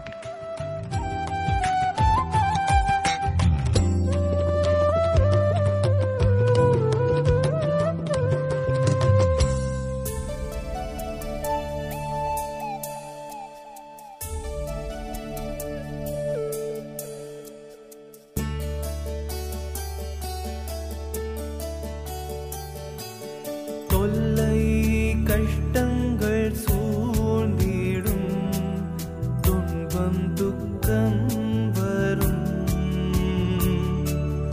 இன்பத்தில் துன்பம் நேர்ந்திடும், ஈருளாய் தோன்றும் எங்கும், சோதனை வரும் வேளையில் சொற்கேட்கும் சேவிலே, பரத்திலிருந்து ஜெயம் வரும், பரன் என்னை காக்கவல்லோ, காக்கும் வல்ல மீட்பர் உண்டெனக்கு, காத்திடுவார் என்றுமே, காக்கும் வல்ல மீட்பர் உண்டெனக்கு, காத்திடுவார் என்றுமே, காத்திடுவார் என்றுமே.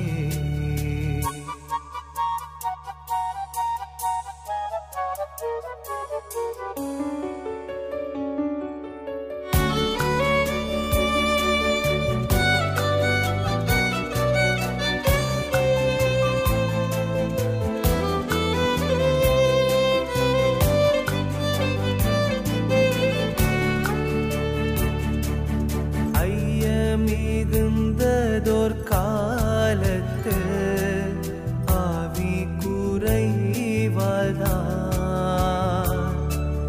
மீட்பருதிர பலத்தினால் சத்துருவை வென்றே, என் பயம் யாவும் நீங்கிற்று, இயேசு கை தூக்கினார், முற்றுமின் உள்ளம் மாறிட்டு, இயேசென்னை காக்கவல்லோ, காக்கும் வல்ல மீட்பர் உண்டெனக்கு, காத்திடுவார் என்றுமே, காக்கும் வல்ல மீட்பர் உண்டெனக்கு, காத்திடுவார் என்றுமே, காத்திடுவார் என்றுமே.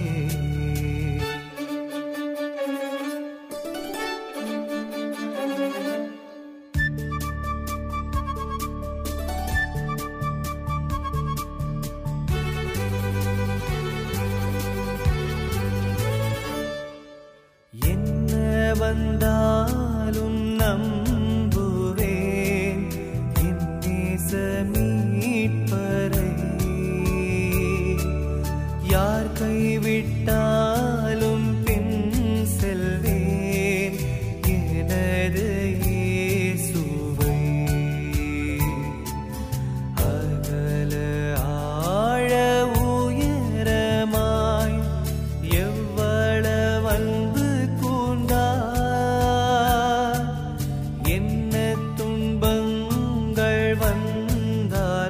அவர் என்னை கைவிட மாட்டார். காக்கும் வல்ல மீட்பர் உண்டெனக்கு, காத்திடுவார் என்றுமே. காக்கும் வல்ல மீட்பர் உண்டெனக்கு, காத்திடுவார் என்றுமே.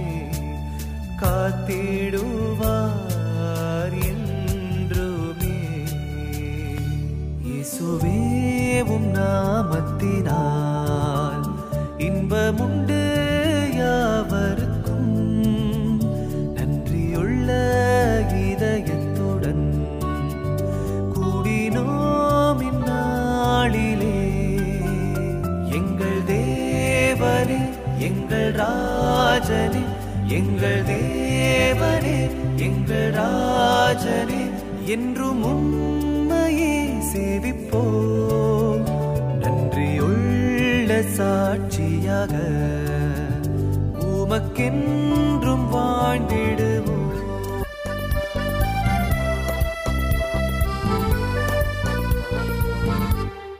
அந்த வனாந்திரத்துல ஒரு பறவை இருந்துச்சு. அது குடிக்கிறதுக்கு சாப்பிடுறதுக்கு எதுவும் இல்லாம, தங்குறதுக்கு இடமும் இல்லாம, தன்னோட சருகுகளெல்லாம் இழந்து நோய்வாய்ப்பட்டு ரொம்ப பரிதாபமா இருந்துச்சு. ஒரு நாள் அது ஒரு புறாவை பார்த்துச்சு. அந்த புறா கிட்ட நீ எங்க போறன்னு கேட்டுச்சு. புறா நான் சொர்க்கத்துக்கு போறேன்னு சொல்லுச்சு. உடனே அந்த பறவை என்னோட கஷ்டங்கள் எல்லாம் எப்போ தீரும்னு கேட்டு சொல்வியான்னு கேட்டுச்சு. புறாவும் சரின்னு சொல்லிட்டு சொர்க்கத்துக்கு பறந்து போச்சு. அங்க போய் சொர்க்கத்து வாசல்ல நின்ன தேவதூதன் கிட்ட இந்த நோய்வாய்ப்பட்ட பறவைய பத்தி சொல்லுச்சு. தேவதூதன் இன்னும் 7 வருஷத்துக்கு அந்த பறவை பாடுகளை அனுபவிக்கணும், ஆனா அந்த பறவை கிட்ட தேவனே எல்லாத்துக்கும் நன்றின்னு சொல்லுன்னு சொல்லி அனுப்புனாரு. புறா தேவதூதன் சொன்னது அந்த பறவை கிட்ட வந்து சொல்லுச்சு. ஒரு வாரம் கழிச்சு அந்த புறா வனாந்திர வழியா பறந்து போகும்போது மறுபடியும் அந்த பறவைய பாத்துச்சு. அந்த பறவைக்கு சரகுகள் எல்லாம் வளர்ந்துருந்துச்சு. அந்த வனாந்திரத்துல ஒரு சின்ன குளம் இருந்துச்சு. அது பக்கத்துல ஒரு மரம் இருந்துச்சு. அந்த பறவை மரத்துல உட்கார்ந்து சந்தோஷமா பாடிக்கிட்டு இருந்துச்சு. அந்த புறாவுக்கு ஒன்னும் புரியல. மறுபடியும் தேவதூதன் கிட்ட போய் அந்த பறவை இன்னும் 7 வருஷத்துக்கு பாடுகளை அனுபவிக்கணும்னு சொன்னீங்களே, அந்த பறவை சந்தோஷமா இருக்குதுன்னு கேட்டுச்சு. அதுக்கு தேவதூதன், உண்மைதான், 7 வருஷம் அது பாடுபட வேண்டிய பறவைதான். ஆனா அது தேவனே எல்லாத்துக்கும் நன்றின்னு சொன்னதுனால அது வாழ்க்கையே மாறிட்டுது. அது சூடான மணல்ல விழுந்தப்போ நன்றி சொல்லுச்சு, பறக்க முடியாதப்போ நன்றி சொல்லுச்சு, பட்டினியா இருந்தப்போ தாகமா இருந்தப்போ நன்றி சொல்லுச்சு. அதனால 7 வருஷம் 7 நாளா மாறிட்டுதுன்னு தேவதூதன் சொன்னாரு. இந்த கதைய கேட்ட உடனே நானும் எல்லாத்துக்கும் நன்றி சொல்ல ஆரம்பிச்சேன். தலைவலிக்கும் போது நல்லவேளை காய்ச்சல் இல்லையேன்னு நன்றி சொன்னேன். வேலையில கஷ்டம் வரும்போது கடவுளே எனக்கு ஒரு வேலை இருக்குதே அதுக்காக நன்றின்னு சொன்னேன். ரொம்ப சந்தோஷமா இருக்குது. நீங்களும் கொஞ்சம் ட்ரை பண்ணி தான் பாருங்களேன், வாழ்க்கை இன்பமயமா இருக்கும்.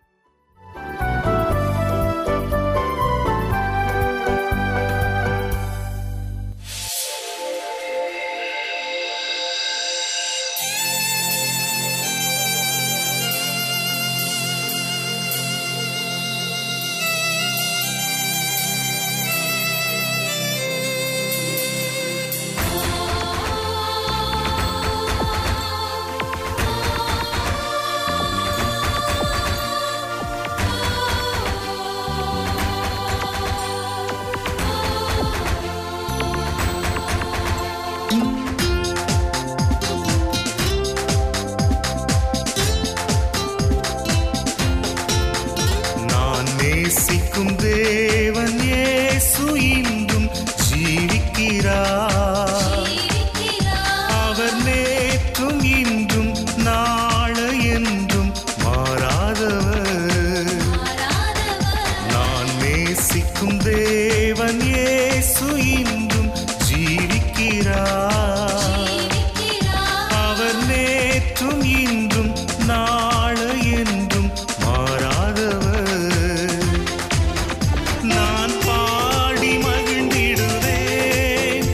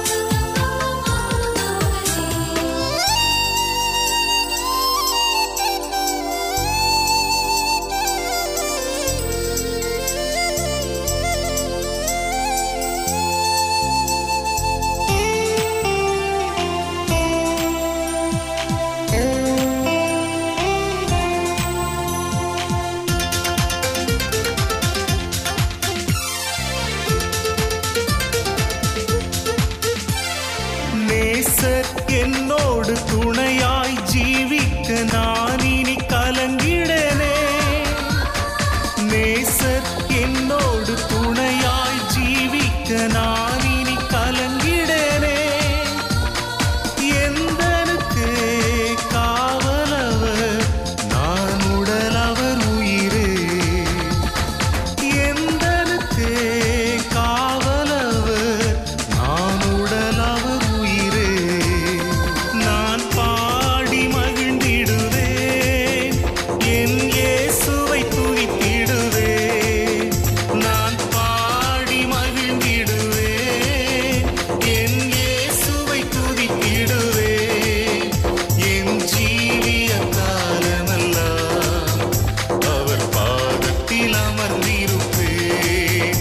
என் ஜீவிய காலமெல்லாம் அவர் பாதத்தில் அமர்ந்திருப்பேன். நான் நேசிக்கும் தேவன் இயேசு இன்றும் ஜீவிக்கிறார். அவர் நேற்றும் இன்றும் நாளை என்றும் மாறாதவர்.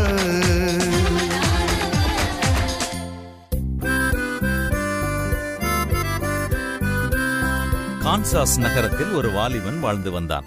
கார்ட்டூன் வரைவதில் அவனுக்கு மிகுந்த ஆர்வம். பல நிறுவனங்களுக்கு சென்று தனக்கு ஏதாவது ஒரு வாய்ப்பு தருமாறு கேட்டு வந்தான். யாருமே அவனுக்கு வாய்ப்பு தர முன்வரவில்லை. அதிர்ஷ்டவசமாக ஒரு பாதிரியார் தன்னுடைய ஆலயத்தின் விளம்பரங்களை செய்யும் பணியை அவனுக்கு கொடுத்தார். அவனுக்கு தங்குவதற்கு ஒரு இடம் கூட இல்லை. பாதிரியாரை அணுகி தன்னுடைய பிரச்சனையை தெரிவித்தான். பாதிரியார் அவனை ஆலயத்தின் வளாகத்திலுள்ள ஒரு பாழடைந்த அறையில் தங்க முடியுமா என்று கேட்டார். அவனும் வேறு வழியில்லாமல் அந்த அறையிலே தங்க முடிவெடுத்தான். அவனுக்கு சமைக்கவும் படுக்கவும் பணி செய்யவும் அந்த ஒரு அறை மட்டும்தான் உண்டு.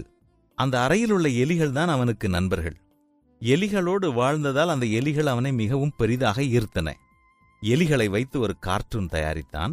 அதுவே பிற்காலத்தில் அவனுக்கு கோடிக்கணக்கான பணத்தை சம்பாதித்து தந்த மிக்கி மவுஸ் கார்ட்டூன் படம். உலகிலேயே மிகச்சிறந்த பொழுதுபோக்கு இடங்களாக இப்போதும் திகழ்பவை கலிபோர்னியாவிலே உள்ள டிஸ்னிலாண்டும் புளோரிடாவிலே உள்ள டிஸ்னி வேர்ல்டும் தான். இந்த கார்ட்டூனிஸ்ட் பெயர் வால்ட் டிஸ்னி. தேவன் சின்ன விஷயங்களிலிருந்து பெரிய காரியங்களை நம்மை செய்ய வைக்க வல்லவராக இருக்கிறார். நீங்கள் பிரச்சனைகளை எதிர்நோக்கி இருக்கிறீர்களா? தேவனே, ஏன் இப்படி என்று கேட்காதீர்கள். தேவனே, இதிலிருந்து எனக்கு என்ன கற்றுக் கொடுக்கப் போகிறீர் என்று கேளுங்கள். வேதனைகள் சந்தோஷத்திற்கு வழிவகுக்கும். பிரிவுகள் புது உறவுகளை கொடுக்கும். அதனால் என்ன நேர்ந்தாலும் கவலைப்படாதீர்கள். எப்பொழுதும் கர்த்தருக்குள் மகிழ்ச்சியாக இருங்கள். அவர் காரியத்தை வாய்க்க பண்ணுவார்.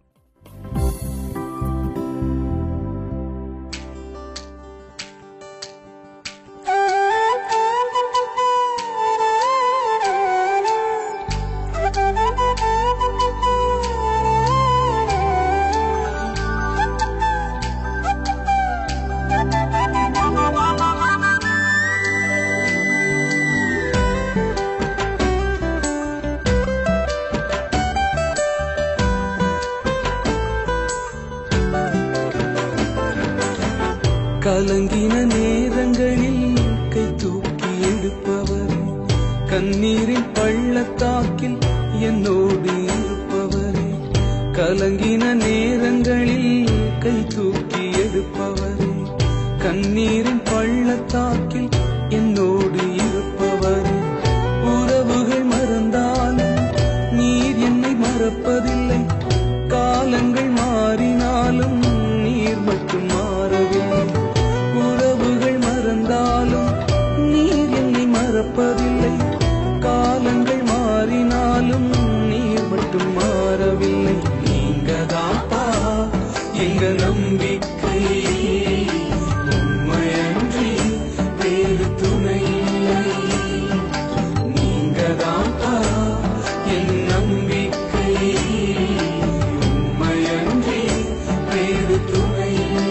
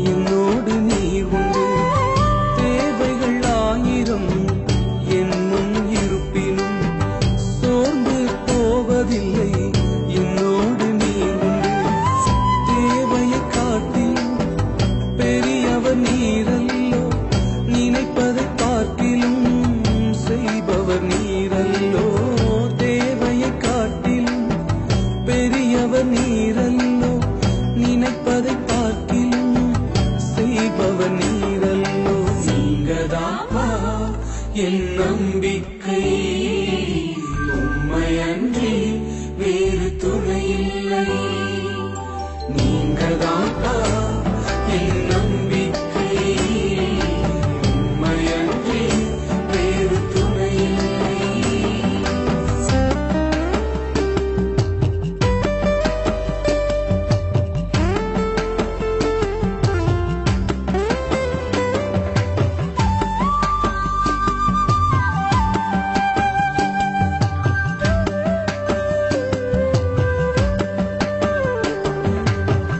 மனிதனின் தூஷணையில் மனமடிவடைவதில்லை. நீர் எந்தன் பக்கம் உண்டு, தோல்விகள் எனக்கு இல்லை. மனிதனின் தூஷணையில் மனமடிவடைவதில்லை. நீர் எந்தன் பக்கம் உண்டு, தோல்விகள் எனக்கு இல்லை. நாவுகள் எனக்கு எதிராய் சாட்சிகள் சொன்னாலும் வாதாட நீர் உண்டு, ஒருபோதும் கலக்கமில்லை. நாவுகள் எனக்கு எதிராய் சாட்சிகள் சொன்னாலும் வாதாட நீர் உண்டு, ஒருபோதும் கலக்கமில்லை. நீங்கதான்ப்பா என் நம்பிக்கை உம்மையன்றி வேறு துணையில்லை. நீங்கதான்ப்பா என் நம்பிக்கை உம்மையன்றி வேறு துணையில்லை. கலங்கின நேரங்களில் கை தூக்கி எடுப்பவரே, கண்ணீரின் பள்ளத்தாக்கில் என்னோடு நடப்பவரே. உறவுகள் மறந்தாலும் நீர் என்னை மறப்பதில்லை. காலங்கள் மாறினாலும் நீர் மட்டும் மாறவில்லை. உறவுகள் மறந்தாலும் நீர் என்னை மறக்கவில்லை. காலங்கள் மாறினாலும் நீங்க மட்டும் மாறவில்லை. நீங்கதான்ப்பா என் நம்பிக்கை உம்மையன்றி வேறு துணையில்லை. நீங்கதான்ப்பா எங்க நம்பிக்கை உம்மையன்றி வேறு துணையில்லை. நீங்கதான்ப்பா எங்க நம்பிக்கை உம்மையன்றி வேறு துணையில்லை. நீங்கதான்ப்பா எங்க நம்பிக்கை உம்மையன்றி வேறு துணையில்லை. ஏசாயா 43 அதிகாரம் வசனம் 2-3 வரை. 2.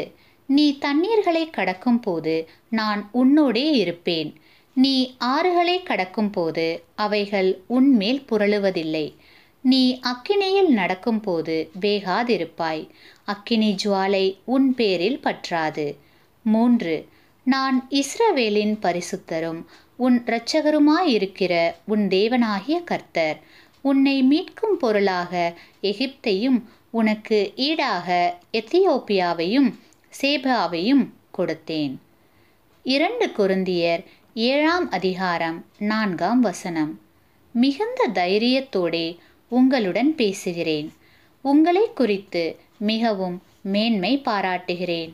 ஆறுதலால் நிறைந்திருக்கிறேன். எங்களுக்கு உண்டான சகல உபத்திரவத்திலேயும் பரிபூரண சந்தோஷமாய் இருக்கிறேன்.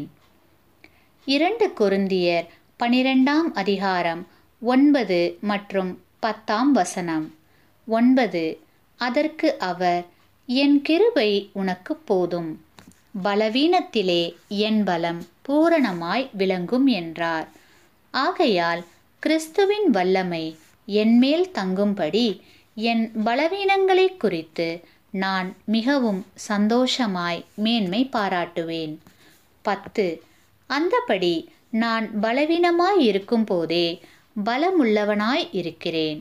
ஆகையால் கிறிஸ்துவின் நிமித்தம் எனக்கு வரும் பலவீனங்களிலும் நிந்தைகளிலும் நெருக்கங்களிலும் துன்பங்களிலும் இடுக்கண்களிலும் நான் பிரியப்படுகிறேன். பிலிப்பியர் 4 அதிகாரம் 4 வசனம். கர்த்தருக்குள் எப்பொழுதும் சந்தோஷமாயிருங்கள், சந்தோஷமாய் இருங்கள் என்று மறுபடியும் சொல்லுகிறேன். சங்கீதம் 62 அதிகாரம் 8ஆம் வசனம். ஜனங்களே, எக்காலத்திலும் அவரை நம்புங்கள்.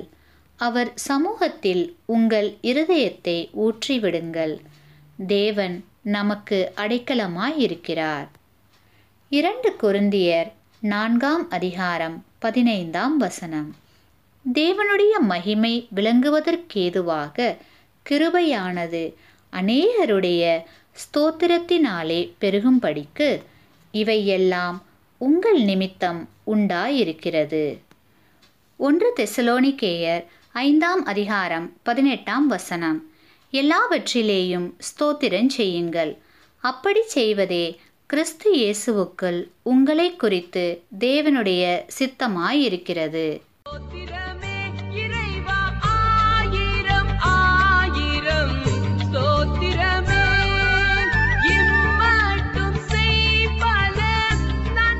என்னோட பேர் சரவணன். என் நண்பர் மூலிமா ஒரு நோட்டீஸ் கொடுத்தாரு. அதை படித்தேன். ஒரு நிம்மதி இருந்துச்சு. சர்ச்சுக்கு ஜெபம் பண்ண கூப்பிட்டாரு. ஜெபம் பண்ண போனேன். வாரம் சர்ச்சுக்கு கலந்துக்கிட்டேன். எனக்கு வேலையில் அற்புதம் நடந்துச்சு. ஆண்டவர் ஆசீர்வதிக்கப்பட்டார். வாழ்க்கை நிம்மதி கிடைச்சிது. வேலை எந்த ஒரு பிரச்சனையும் இல்லாமல் இருந்துச்சு. ஆண்டவருக்கு நன்றி சொல்கிறேன்.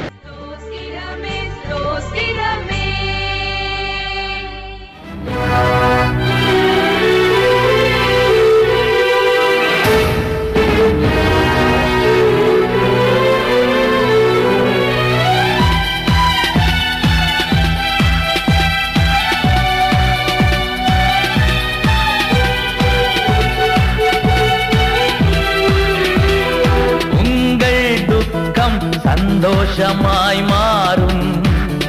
உங்கள் கவலைகள் கண்ணீர் எல்லாம் மறைந்துவிடும். உங்கள் துக்கம் சந்தோஷமாய் மாறும். உங்கள் கவலைகள் கண்ணீர் எல்லாம் மறைந்துவிடும். கலங்காதே மகனே, கலங்காதே மகளே, கலங்காதே மகனே, கலங்காதே மகளே.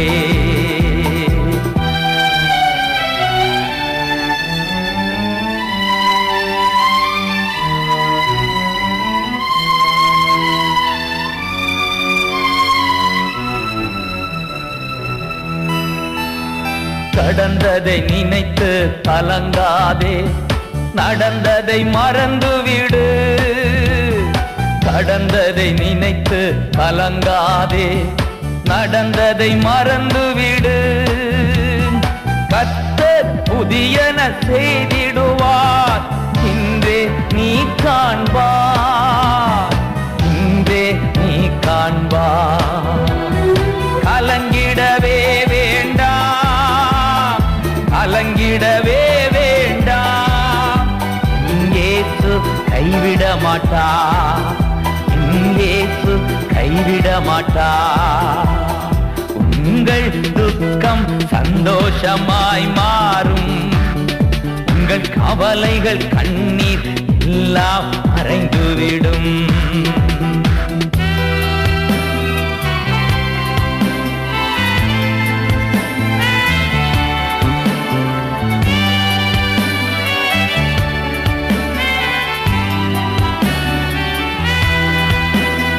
நொறுங்குண்ட இதயம் தேற்றுகிறார், உடைந்த உள்ளம் தாங்குகிறார்.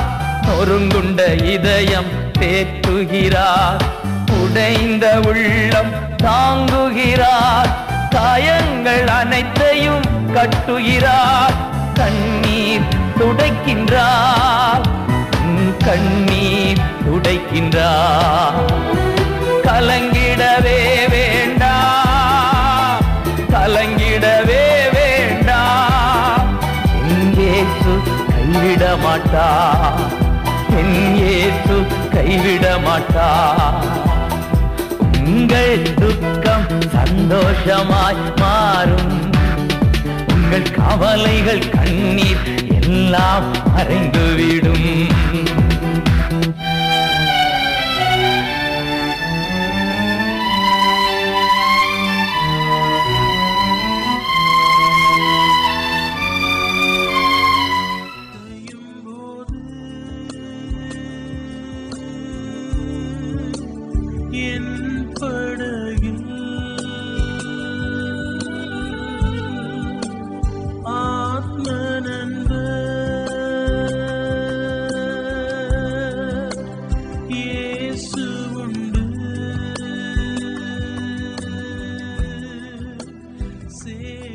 இந்த ஆத்ம நண்பன் என்ற நிகழ்ச்சி ஒவ்வொரு ஞாயிற்றுக்கிழமையும் ஒளிபரப்பப்படுகிறது. எங்களது அனைத்து நிகழ்ச்சிகளையும் www.elpisomedia.org என்ற இணையதளத்தில் பாட்காஸ்ட் பகுதியில் கேட்டு மகிழலாம். இறைவன் உங்களை ஆசீர்வதிப்பாராக.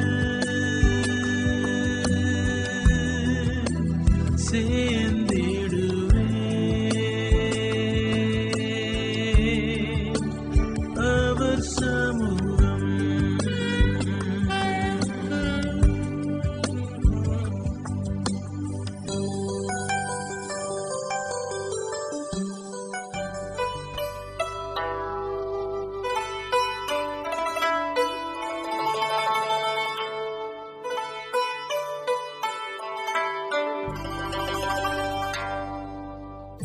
ஹாய் நண்பர்களே, அநேகர் இந்த நிகழ்ச்சிகளை தொடர்ந்து கேட்கிறீர்கள் என்பதை நாங்கள் நம்புகிறோம். உங்கள் தொலைபேசி மூலமும் அறிகிறோம். தொடர்ந்து கேளுங்கள். உங்கள் கருத்துக்களை எங்களுடன் பகிர்ந்து கொள்ள தவறாதீர்கள். மனதுக்கினிய கானங்கள், ஆறுதல் கொடுக்கும் வசனங்கள், இவை அனைத்தும் உங்களை மகிழ்வித்திருக்கும் என்பதை நிச்சயம் நம்புகிறோம். ஒவ்வொரு வாரமும் இந்நிகழ்ச்சியை தொடர்ந்து கேளுங்கள். ஆசீர்வாதத்தை பெற்றுக் கொள்ளுங்கள்.